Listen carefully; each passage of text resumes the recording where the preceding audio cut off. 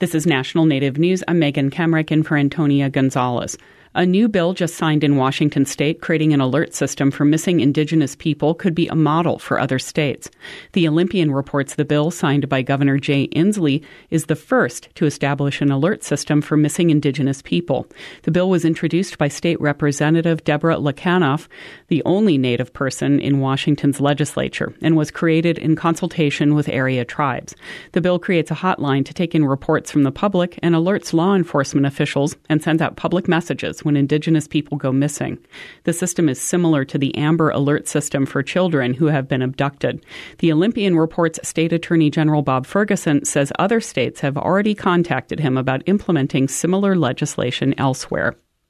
The Navajo Nation is considering repealing its ban on same-sex marriage. Emma Gibson from the Mountain West News Bureau has more. The Navajo Nation lies within Arizona, Utah, and New Mexico and has approximately 400,000 members. Almost 20 years ago, it banned same-sex marriages. Alray Nelson heads the LGBTQ Indigenous advocacy group Navajo Nation Pride. He says the ban has resulted in problems for partners who want to adopt, build a house, have joint health insurance, and more. In order for us to really feel safe in our own communities living on the Navajo Nation, the nation has to open up its doors and send a message to the rest of the country that the largest tribal nation in the United States is inclusive and you're a part of our family. He estimates out of the 574 federally recognized tribes in the U.S., there are about a dozen bans still in place. The proposal will next go to one of the tribal government's committees. That was Emma Gibson from the Mountain West News Bureau. A tribe in Connecticut is supporting a town's continued use of a mascot that includes an arrowhead and a profile of a Native man. NBC Connecticut reports the Schaghticoke Tribal Nation passed a resolution recently to support the city of Derby using the nickname Red Raiders and the logos as the town tries to retain funding that is jeopardized by its use of the mascot and imagery for local school athletic teams. According to a resolution passed by the Tribal Council, it supports the use of the images as, quote, a public means of sustaining Native American culture and history of Connecticut's first citizens. Under a law passed last year, Connecticut municipalities whose athletic teams use Native American names or mascots must get written support from a state or federally recognized tribe.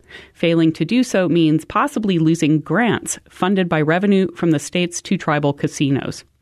Tribal and federal officials say an agreement to hand over more than 400 acres of land to the Rappahannock tribe in Virginia is a triumph of collaboration among the tribe, the federal government, and private landowners. The agreement returns a portion of the tribe's ancestral homeland along the Rappahannock River. The tribe will manage conservation and management with the U.S. Fish and Wildlife Service. In a statement, Interior Secretary Deborah Haaland said the department looks forward to drawing on tribal expertise and indigenous knowledge toward managing the area's wildlife and habitat. The agreement creates a permanent conservation easement that restricts how the sacred land can be used. And new DNA evidence has confirmed what a tribe in California has always maintained, that it is not extinct.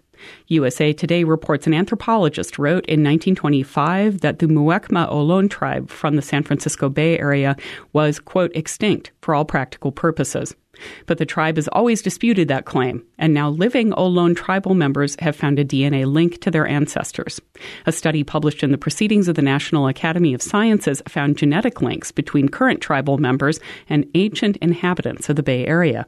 It used a type of genomic research that's only been developed over the last decade. For National Native News, I'm Megan Kamrick.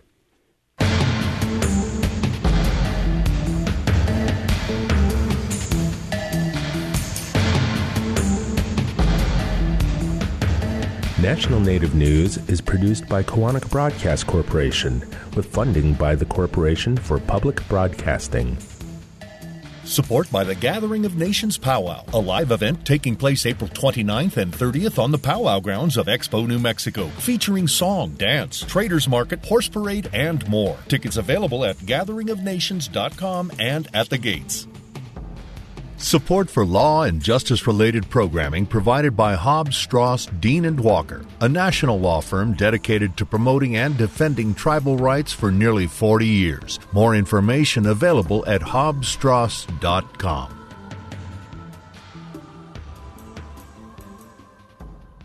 Native Voice One, the Native American Radio Network.